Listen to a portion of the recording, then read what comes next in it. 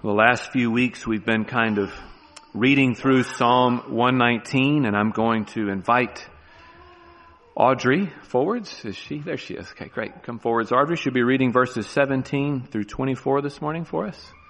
Thank you.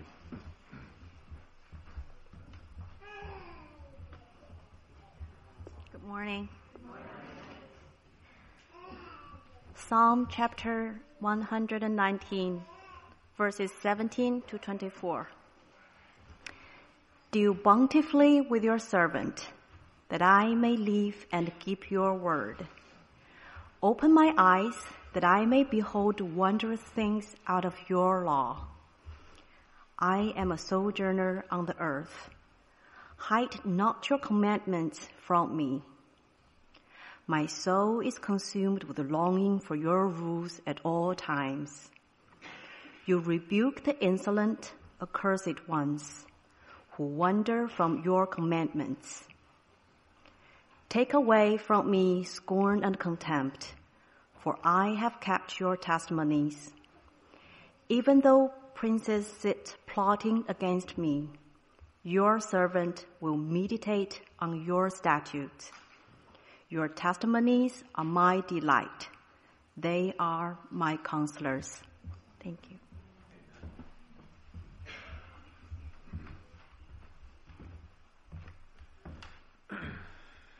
Thank you, Audrey. It was wonderful. Well, now we will dismiss the little ones that are here that parents may desire to be downstairs for the children's program we have, our Young Lions program. Parents, if you want your kids to be a part of that, we invite you to do that. If not, that's okay too. Either way is good with us. And the rest of us will remain up here and we'll turn to the Lord in confession.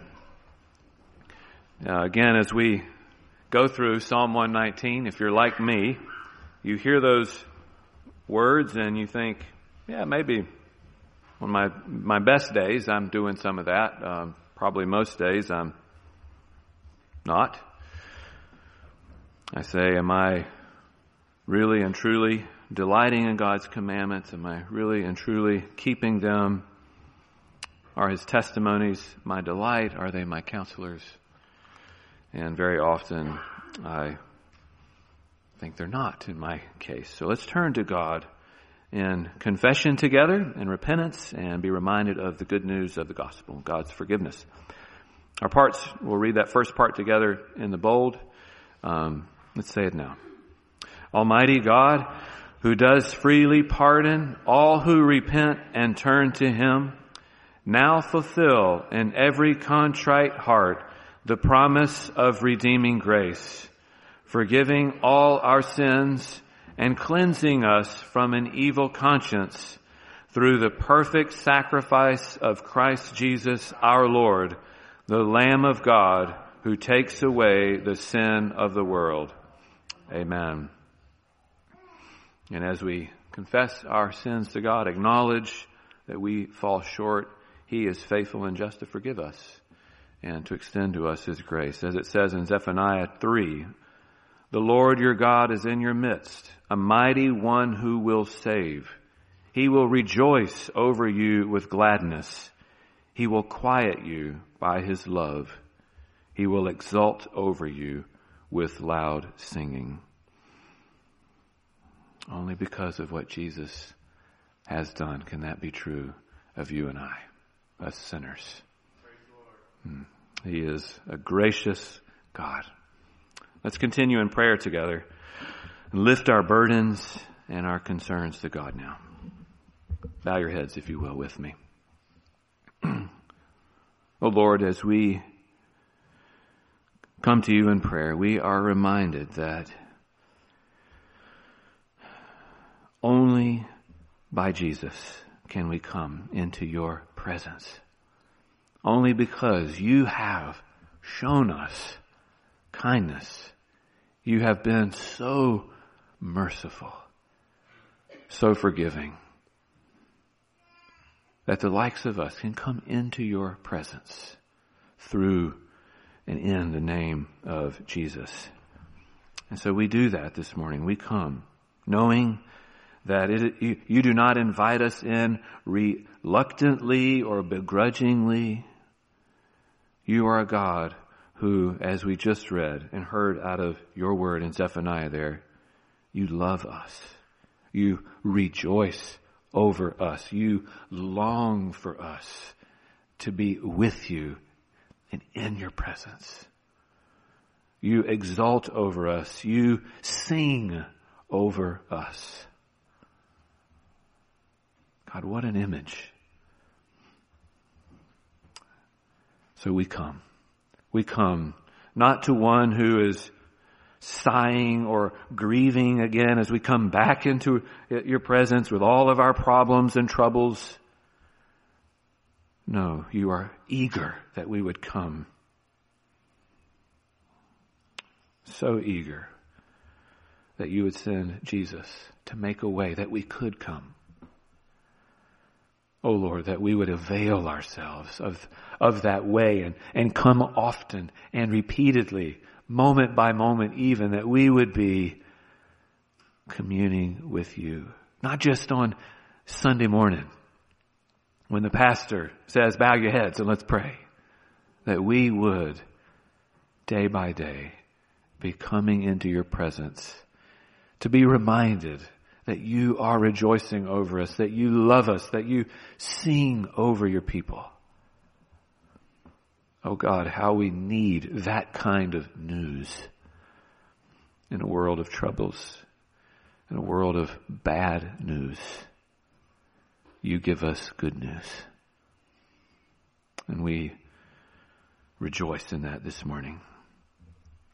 So Lord, we come. And we come giving thanks. We come grateful, God, for the many joys and blessings that we all have and enjoy, even those of us who may have want or even need from time to time. We still look around and all we can say is glory to God. You are so good.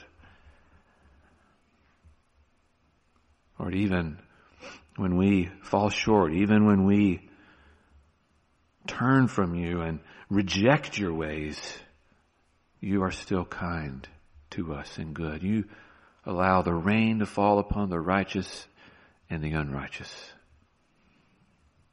And all we can say is thank you, God. So we come in that spirit this morning, thankful, grateful for all you are doing and have done for us. Lord, we pray this morning when we are in those moments of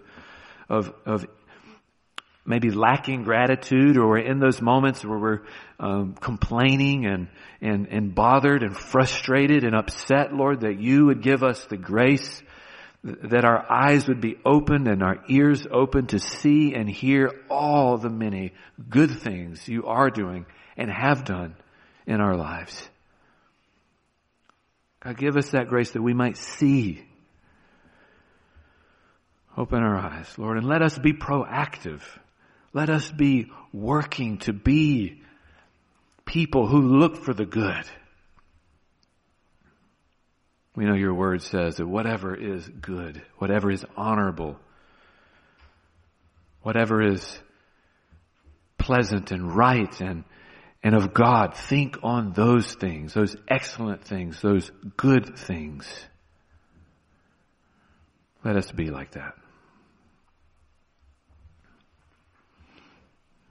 And Lord, we know that even as we pray that and seek that and long for that, Lord, there are many troubles. And life is often difficult, very difficult. Even as I pray, I've got a throbbing headache up here. Life is filled with pain and frustration and broken hearts and broken dreams and evil. Life is difficult, so we come to say thank you, but also, Lord, to with our trembling hands as we seek to walk through this life that is often so hard, we want to lay before you our burdens, our losses, our griefs, our sorrows, our troubles, Lord, our some things that maybe are even the consequences of our own actions, we lay before you and say, God, help us. Show up in our mess. We know you love to do that. You came into this messy world that people like us here would have hope, would have help, would have grace in time of need. So we come. Lord, I pray for those here that have lost loved ones. As I scanned the room just a few moments ago, Lord, there are many who have even just recently lost loved ones. We especially lift them before you right now. Oh God, be close. Be that good, good Father we know you are. Be present. We know you listen. We know you care. You're compassionate. Be tender. But also remind them of the truths that we hold dear. That we grieve, but not as the world grieves. Because we grieve with hope. That there is a resurrection. That there is life on the other side. And that death is merely a passing through. Lord, let that fill our hearts with hope, even in the face of death. Pray that for all those that are grieving. And Lord, we want to take a moment, and as the burdens are many and the troubles are many, I want to take a moment and just silently now, in your seats where you are, lift your burdens before the Lord. Take a moment. Folks online, do that as well. If you're at home, pause now and lift your burden to God silently where you are.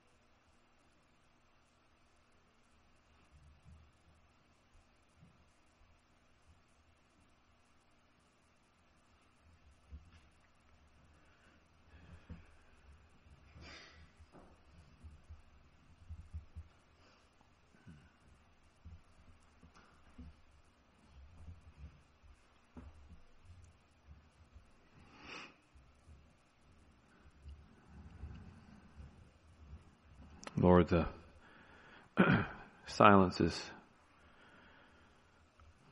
such a gift. It's not always easy to sit in the silence, but you are there. It is often there that we most clearly hear your voice. So thank you for those moments. Thank you for a space where we can come and be quiet before you, even if just for a few moments. Pray we would seek the silence regularly. Even those of us with small kids that find that very hard, help us, Lord, to be diligent, maybe in rising early, finding that quiet place to be with you. Lord, all these burdens that we've just prayed, and even those unspoken burdens, Lord, those things deep within, that maybe you're the only one in all the world that knows of our pain, that knows of our struggle, of our insecurity, our doubt. Lord, meet us in that place. We lift that thing to you, that trouble, that grief, to you now. You're the one who sees all and knows all, and we thank you that you do. All this we ask, all these things we lift to you, and we pray in the name of the one who taught us to pray. Our Father, who art in heaven, hallowed be thy name. Thy kingdom come, thy will be done, on earth as it is in heaven. Give us this day our daily bread, and forgive us our trespasses, as we forgive those who trespass against us. And lead us not into temptation, but deliver us from evil. For thine is the kingdom, and the power and the glory forever and ever. Amen. Amen. Thank you for praying with me. Now we'll turn to God's Word. And this morning we're going to be in a couple of different places, relatively close together, in John 1 and John 3. And maybe as the message goes along, you'll sort of understand why I've arranged it that way. This passage is going to talk about someone named John the Baptist, and that will be a familiar name to many of you, maybe a new one to others, and that's okay. We'll talk a little bit about John and some things as we go through the message here. But I'm going to invite my wife, Megan Forrest, to read. Thank you. Morning. Sorry, I'm like, do I read from the Word? Do I read? I'm always like, Bible, paper. Anyway, long story. I digress. All right. The next day he saw Jesus coming toward him and said, "Behold, the Lamb of God who takes away the sin of the world. This is he of whom I said, after me comes a man who ranks before me because he was before me. I myself did not know him, but for this purpose I came, baptizing with water, that he might be revealed to Israel." And John bore witness, "I saw the Spirit descend from heaven like a dove, and it remained on him. I myself did not know him, but he who sent me to baptize with water said to me, 'He on whom you see the Spirit descend and remain, this is he who baptizes with the Holy Spirit.' And I have seen and have borne witness that this is the Son of God." The next day again, John was standing with two of his disciples, and he looked at Jesus as he walked by and said, "Behold, the Lamb of God." The two disciples heard him say this, and they followed Jesus. Jesus turned and saw them following and said to them, "What are you seeking?" And they said to him, "Rabbi," which means teacher, "where are you staying?" He said to them, "Come and you will see." So they came and saw where he was staying, and they stayed with him that day, for it was about the 10th hour. One of the two who heard John speak and followed Jesus was Andrew, Simon Peter's brother. He first found his own brother Simon and said to him, "We have found the Messiah," which means Christ. He brought him to Jesus. Jesus looked at him and said, "You are Simon the son of John. You shall be called Cephas," which means Peter. After this, Jesus and his disciples went into the Judean countryside, and he remained there with them and was baptizing. John also was baptizing in Aenon near Salem, because water was plentiful there, and people were coming and being baptized, for John had not yet been put into prison. Now a discussion arose between some of John's disciples and a Jew over purification, and they came to John and said to him, "Rabbi, he who was with you across the Jordan, to whom you bore witness, look, he is baptizing, and all are going to him."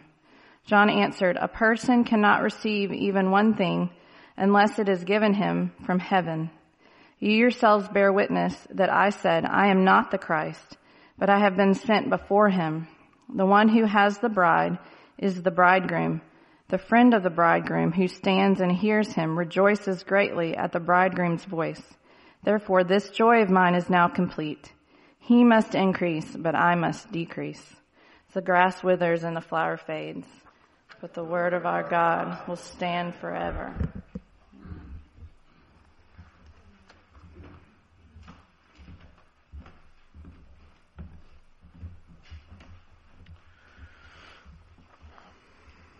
There is one verse that I come to maybe more than any other. It's that last one. That he may increase, he must increase, I must decrease. Probably because that's such a struggle. For me, anyway. Well, some of my favorite passages in the Bible were written by a guy named Paul. I'm sure some of you love Paul too. Paul's one of these controversial figures. You either love him or you hate him. And Paul wrote 13 of the New Testament books, almost half by number of the New Testament books. He's the one who wrote unforgettable phrases like to live is Christ and to die is gain. Again, moved along by the Holy Spirit, of course, God working in and through him as he wrote these things. But he wrote, "Who shall separate us from the love of Christ? Shall tribulation or distress or persecution or famine or nakedness or danger or sword? For I'm sure that neither death nor life nor angels nor rulers nor height nor depth or any other thing in all creation will be able to separate us from the love of God in Christ." That's Paul, right? Paul wrote, "Finally, be strong in the Lord and in the strength of his might. Put on the whole armor of God," right? He wrote, "Whether you eat or drink or whatever you do, do all to the glory of God." He wrote, "When I'm weak, I'm strong. Christ's power is perfected in my weakness." He wrote that famous love chapter in 1 Corinthians. Love is patient. Love is kind. These are the words of Paul. Many others we could talk about here. Paul loved Jesus and gave his life in service to Jesus. He writes in the book of Acts, or says in the book of Acts, "But I do not account my life of any value, nor as precious to myself, if only I may finish my course and the ministry that I received from the Lord Jesus, to testify to the gospel of the grace of God." Paul's heartbeat was to tell others about the grace of God in Christ. There was perhaps nothing more important to Paul than that God would be glorified in him and through his ministry. He wanted the world to know Jesus. Well, if you read any reliable Christian scholar who knows a thing or two about the Bible, about history, they will tell you that Paul is probably the most important person after Jesus in the history of Christianity. Almost without debate. Paul was massively influential. Yet, Paul would have likely been a footnote in history were it not for another guy named Barnabas. You see, Paul was once a guy named Saul. And actually, I don't think his name was ever changed. I think both of these names were used. I think Paul was his Roman name, Saul was his Hebrew name. Anyway, there's some debate about that. But Paul, for ease of thought here, was once Saul, okay? And Saul was not always friendly towards the church. In fact, Saul persecuted the church, threw them in jail, stood by while they were even killed and stoned to death. It would be fair to say that Saul hated the Christians. He thought they were dishonoring God, and the best way he could honor God was by stamping out their movement. That is, until one day, while on the road to round up some more Christians, on his way to get some of them, Jesus appeared, and that changed everything for Saul. He had an encounter with Jesus. Soon, Saul was preaching about Jesus to others. But the disciples thought this was some kind of trick. We're not so sure about this new Saul, Paul. In fact, they didn't even think he was a true believer. If you were to read in Acts chapter 9, verse 26, 27, that area there, there's a moment when a guy named Barnabas brings Paul, to the disciples. And it says this in verse 27, "Barnabas took him and brought him to the apostles and declared to them how on the road he had seen the Lord, who spoke to him, and how at Damascus he had preached boldly in the name of Jesus." Barnabas brought Paul to the apostles and said, "You need to hear this guy, what God's doing in him." Eventually, the disciples accepted Saul, and the rest is history. That Saul, again Paul, went on to change the world for Christ and become this massively influential man of God. But we don't read much about Barnabas.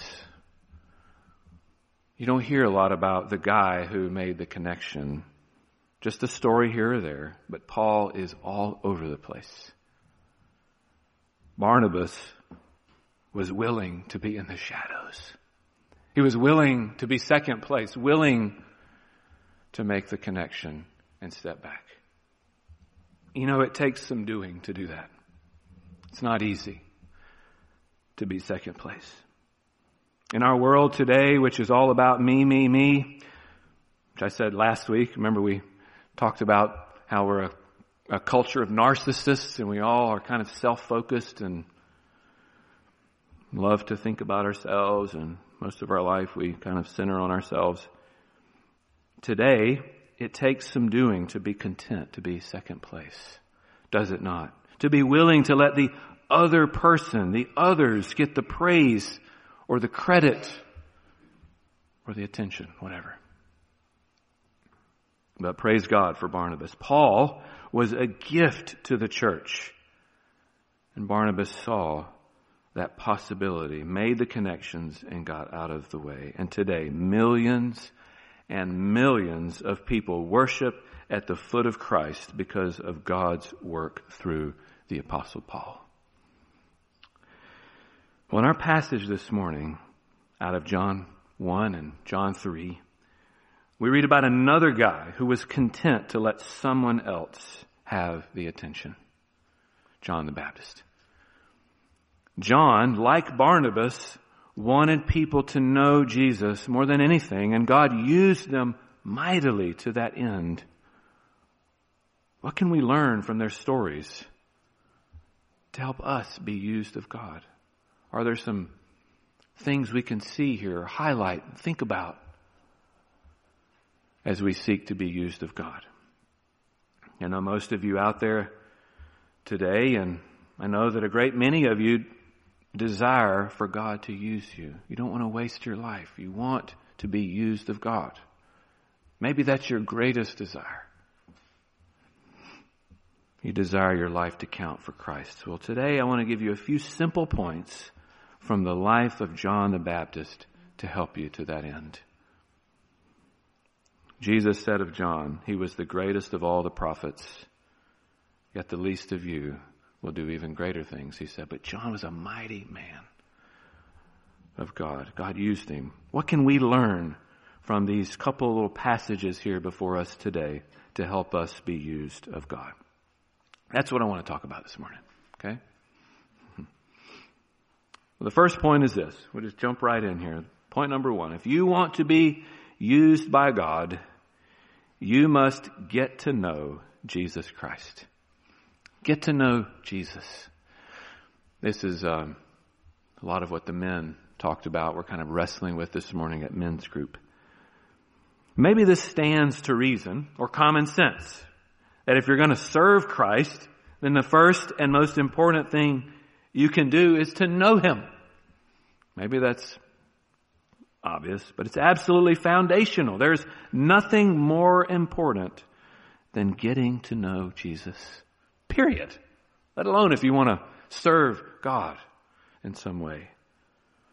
Get to know Him. But how do I get to know Jesus? Maybe there's someone out there asking that question. How do I know Jesus? Well, just like John got to know Jesus. And how did John get to know Him, you ask? Well, John knew Jesus primarily, believe it or not, by reading his Bible. No, John didn't have a pocket Bible in his, coat that he walked around with like we do today. No. But John would have learned the Bible like most Jewish boys. He'd have went to school and been taught the Bible, which at that time, of course, for them was what we now call the Old Testament. He would have heard it read over and over and would have memorized key portions. Wait a minute. Our Bibles tell us about Jesus in this thing called the New Testament. John didn't have the New Testament. How did John get to know Jesus without a New Testament? Well, the Old Testament talked about Jesus too. Didn't use that name, of course.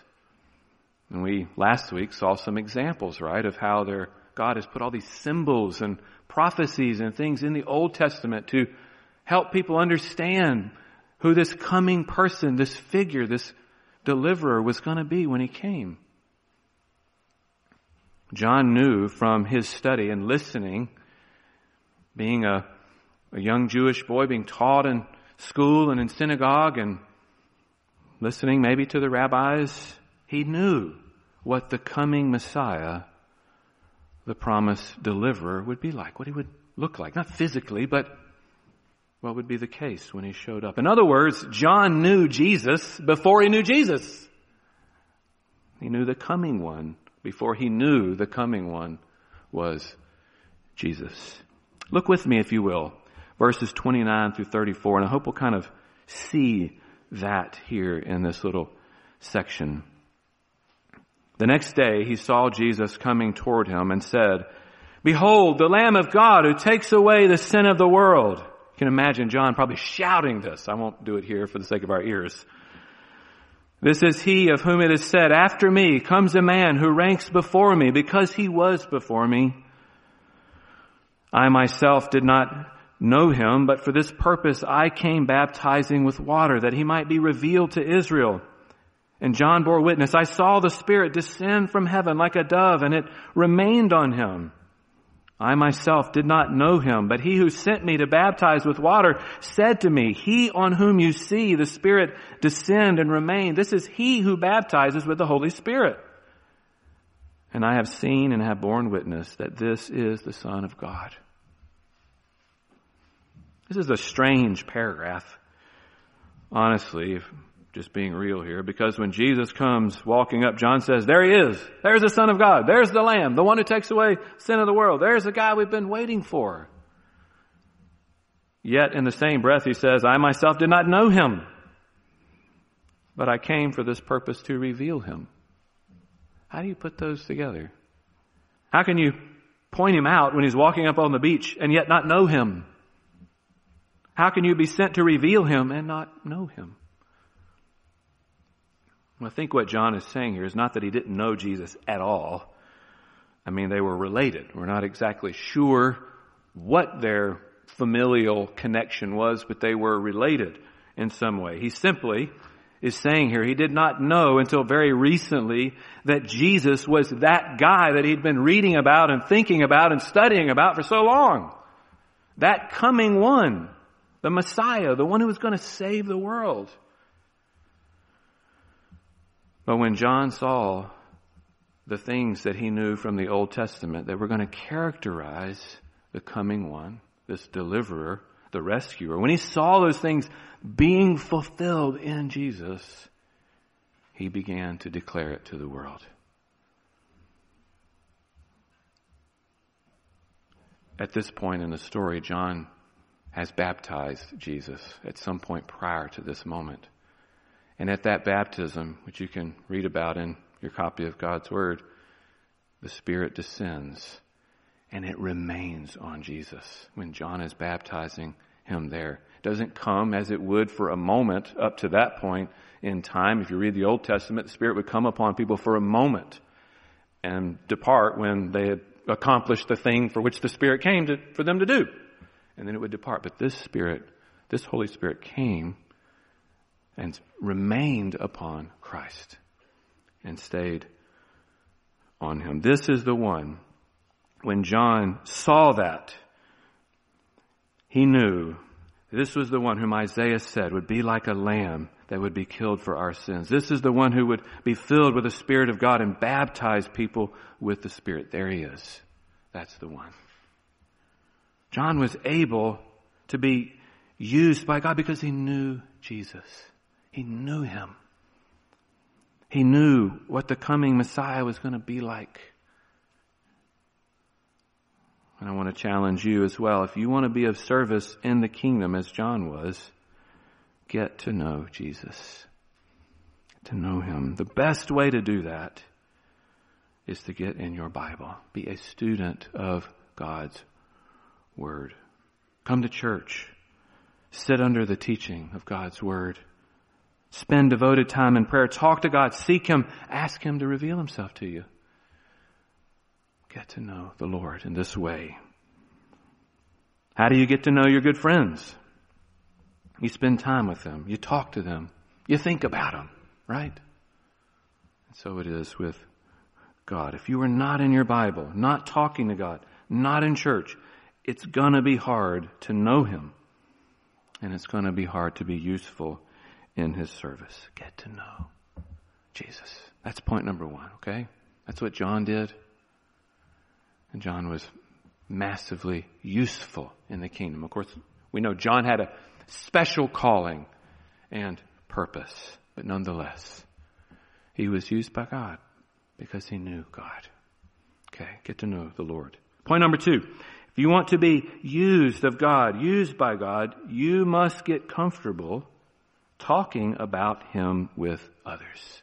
Talking about Him with others. A couple of my kids recently started basketball, and before one night we were kind of getting ready for bed and doing what we do, and one of them was telling me that their shoulders and arms were hurting, and they're like, something wrong with me? You know how your mind can wonder, what's going on? I've never felt these feelings before. What's happening? Shoulders, arms were hurting, soreness in their feet. We talked about it, and eventually it dawned on us, it's probably from shooting and passing and running around, right? Basketball. Most likely that's what these aches and pains are. You're doing some new things. So most likely these aches and pains are just going to be a part of life while you play basketball. Right? It comes with the territory. If you want to play, want to be on a team, you're going to be sore. Okay?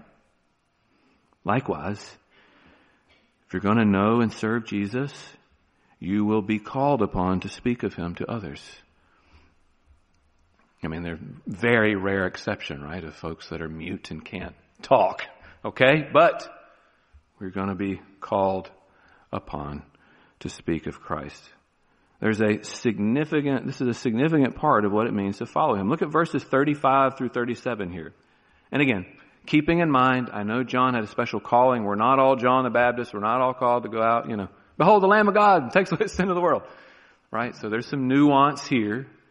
But again, general principles we're picking up from the life of John. Look at verses 35 through 37. The next day, again, John was standing with two of his disciples, and he looked at Jesus as he walked by and said, behold the Lamb of God. And the two disciples heard him say this, and they followed Jesus. It's almost like John in this moment is recognizing my role was to make room for that guy. Right? I was the one called to kind of prepare people for this coming Messiah. He's here now. Go to Him, right? Go. Like he's what it's all about, not me and my ministry. My ministry's been fulfilled. He's arrived. But we find John once again repeating those words, behold the Lamb of God. This is the second time here in just a couple paragraphs where John is speaking of Jesus. There He is. Others hear John and go and follow Him. This is a snapshot of how the process of people coming to know Jesus works. It's just a snapshot of it here.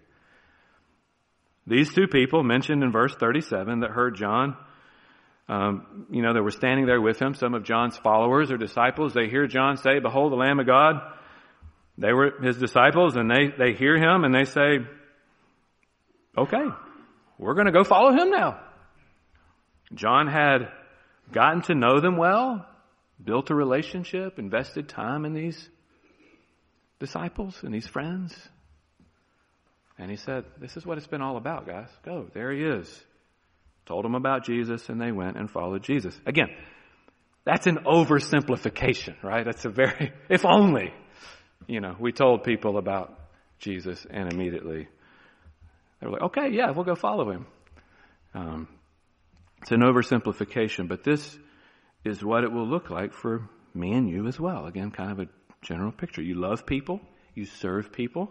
You rejoice with them. You cry with them. You pray for them. You share about who Jesus is with them and what He's done with them.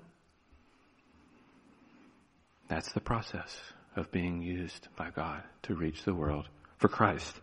None of these things are easy, but I would probably guess that for most of us, the hardest of those pieces, we think about serving and loving people, getting to know people, building relationships with people, and sharing Jesus with people, with our words, not just our life.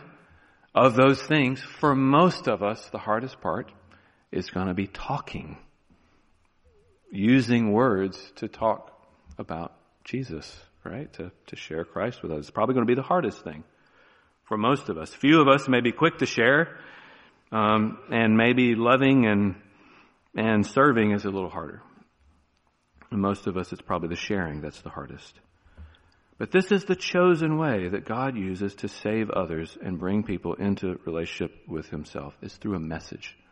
It's through words, through speech, a story, good news. And John summarizes that message when he says, "Behold the Lamb of God." Maybe that's a curious phrase. Behold the Lamb of God. What is that about? Well, back then, unblemished lambs were offered up as a payment for sin. God made a way for people who had committed sin, which at that time was, and today, all of us, right? God had made a way for people to be forgiven and pardoned for their wrongs through the shedding of blood, through a process of sacrifice. And it wasn't really paying for the sin because these are just animals.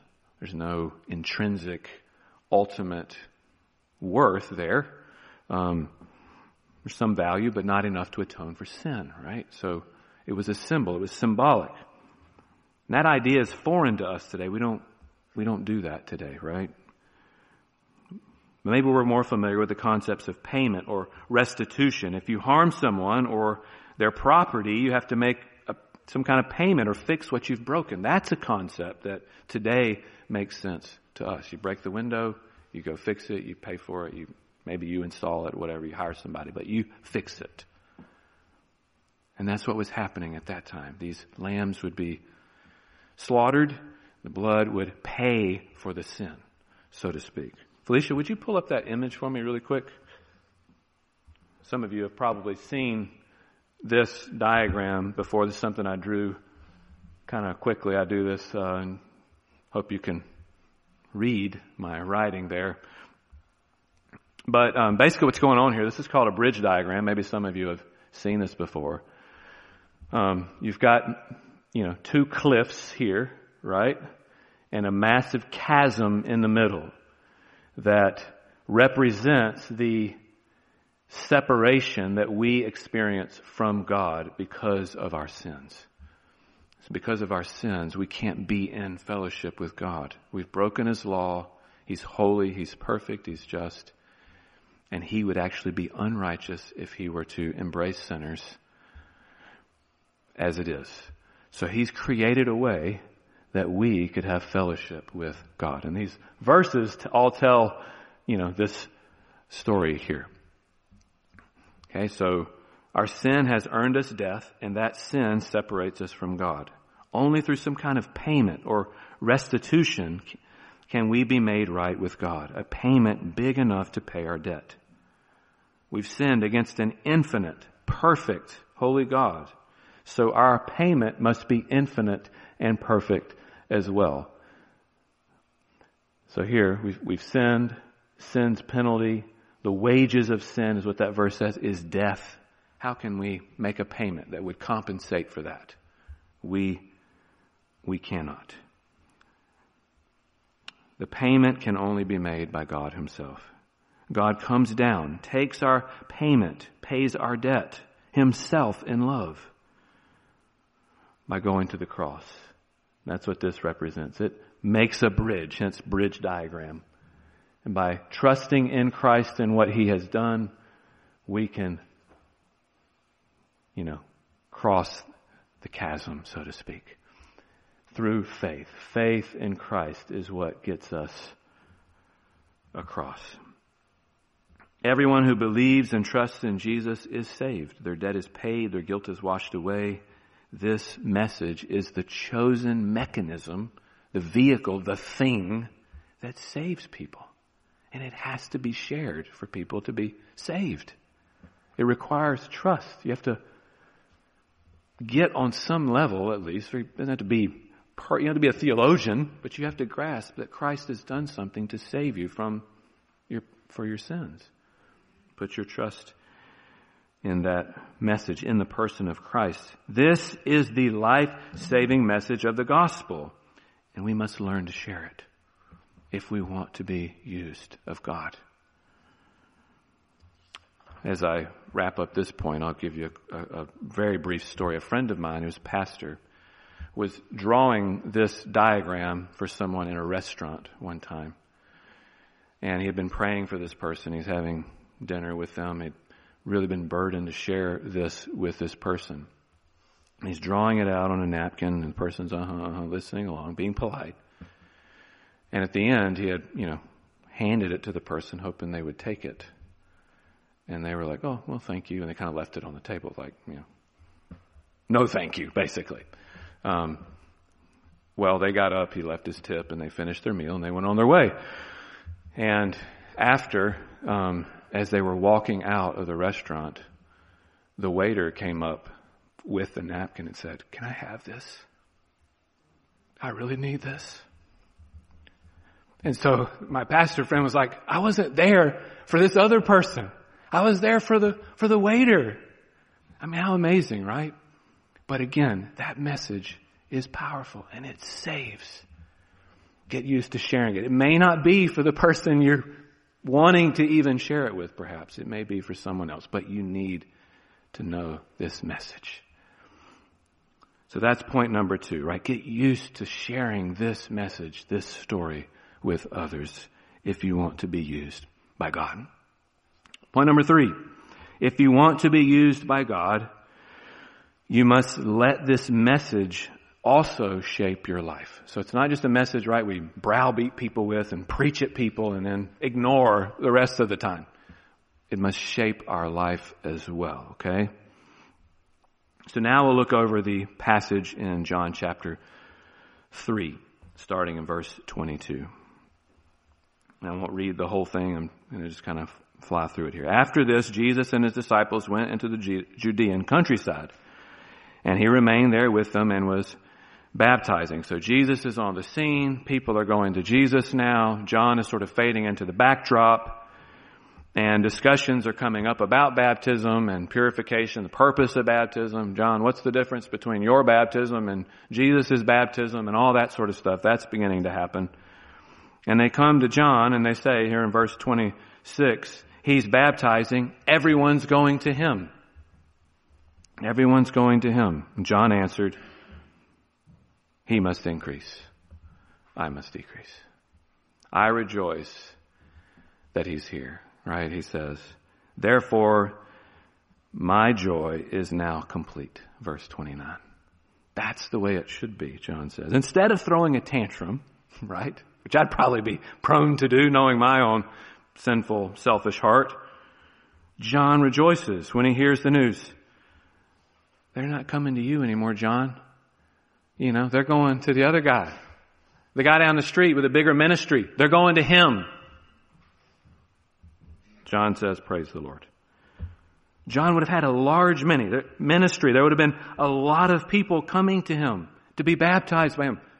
It was enough to where people from Jerusalem were being sent out to see what was going on with his ministry. It was that big of a deal.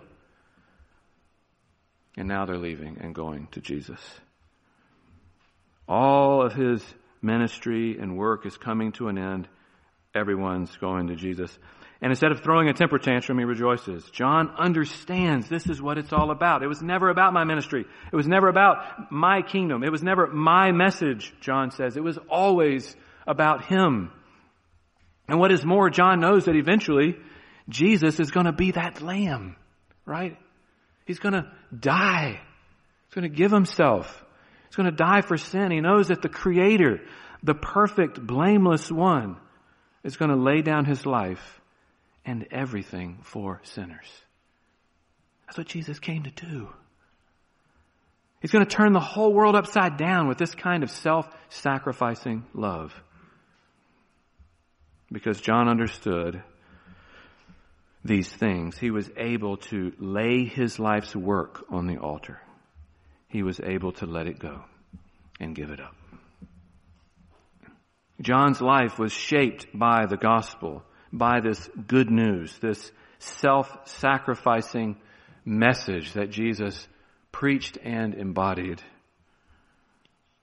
And if we want to be used by God, we must allow this message, this way, to shape everything about us also. Lay everything in the hands of Jesus, even your usefulness. So notice I phrased this message, if you want to be used by God, X, Y, Z. Well, sometimes our desire to be used by God is a problem. Right? We want that more than we want really to be faithful or really want God. We must even lay our usefulness down. Do you see? That's what John did here. It was so clear. John wasn't about his ministry, his work for God, his faithfulness. He was about Jesus. Let's ask ourselves the question. I'm asking it of myself. You ask it of yourself. Am I really doing the things that I do for the Lord? Or am I doing it for some other reason? The irony that we see here in the life of John is that the more we shine the light upon Christ, the more useful we actually become. The more we're not front and center. The more it's of Him. The more we're going, behold Him! Not me. The more useful we become. He is life. He is truth. He is love. He is hope. He is peace. He is everything good and right and beautiful. Let Christ increase. Let us decrease. Let us be nothing. Let Christ be everything. That is the path of usefulness for Christ. And let this be our great prayer this year as a church. Right? That we would be behind Jesus. We would be like John, like Barnabas, willing to get out of the way and point, behold, there he is. That's the one the world needs. Not me. Amen. Let's pray as we transition now into song. Lord, we hear you. We look at the life of John and the little bit that we glanced at Barnabas at the start, and we're humbled to the dust. Lord, we so often make life about ourselves. This is our default. From day one, our bent is self, not others, not you. Oh Lord God, we need your indwelling Spirit. Fill us, empower us, enable us to be like these men. Only in your strength. Only, I think by receiving and embracing the gospel for ourselves, believing it truly in our heart of hearts that you came, you did not count equality with God a thing to be grasped. You laid aside your divine prerogatives, as it were, and came down and dwelt among us and gave your life for sinners. Such love, such sacrifice. When we get that, believe that, embrace that, oh God, would we change, I pray. Would we be more like that? But only in you. This is our prayer for ourselves and for our church this year. In Jesus' name, amen.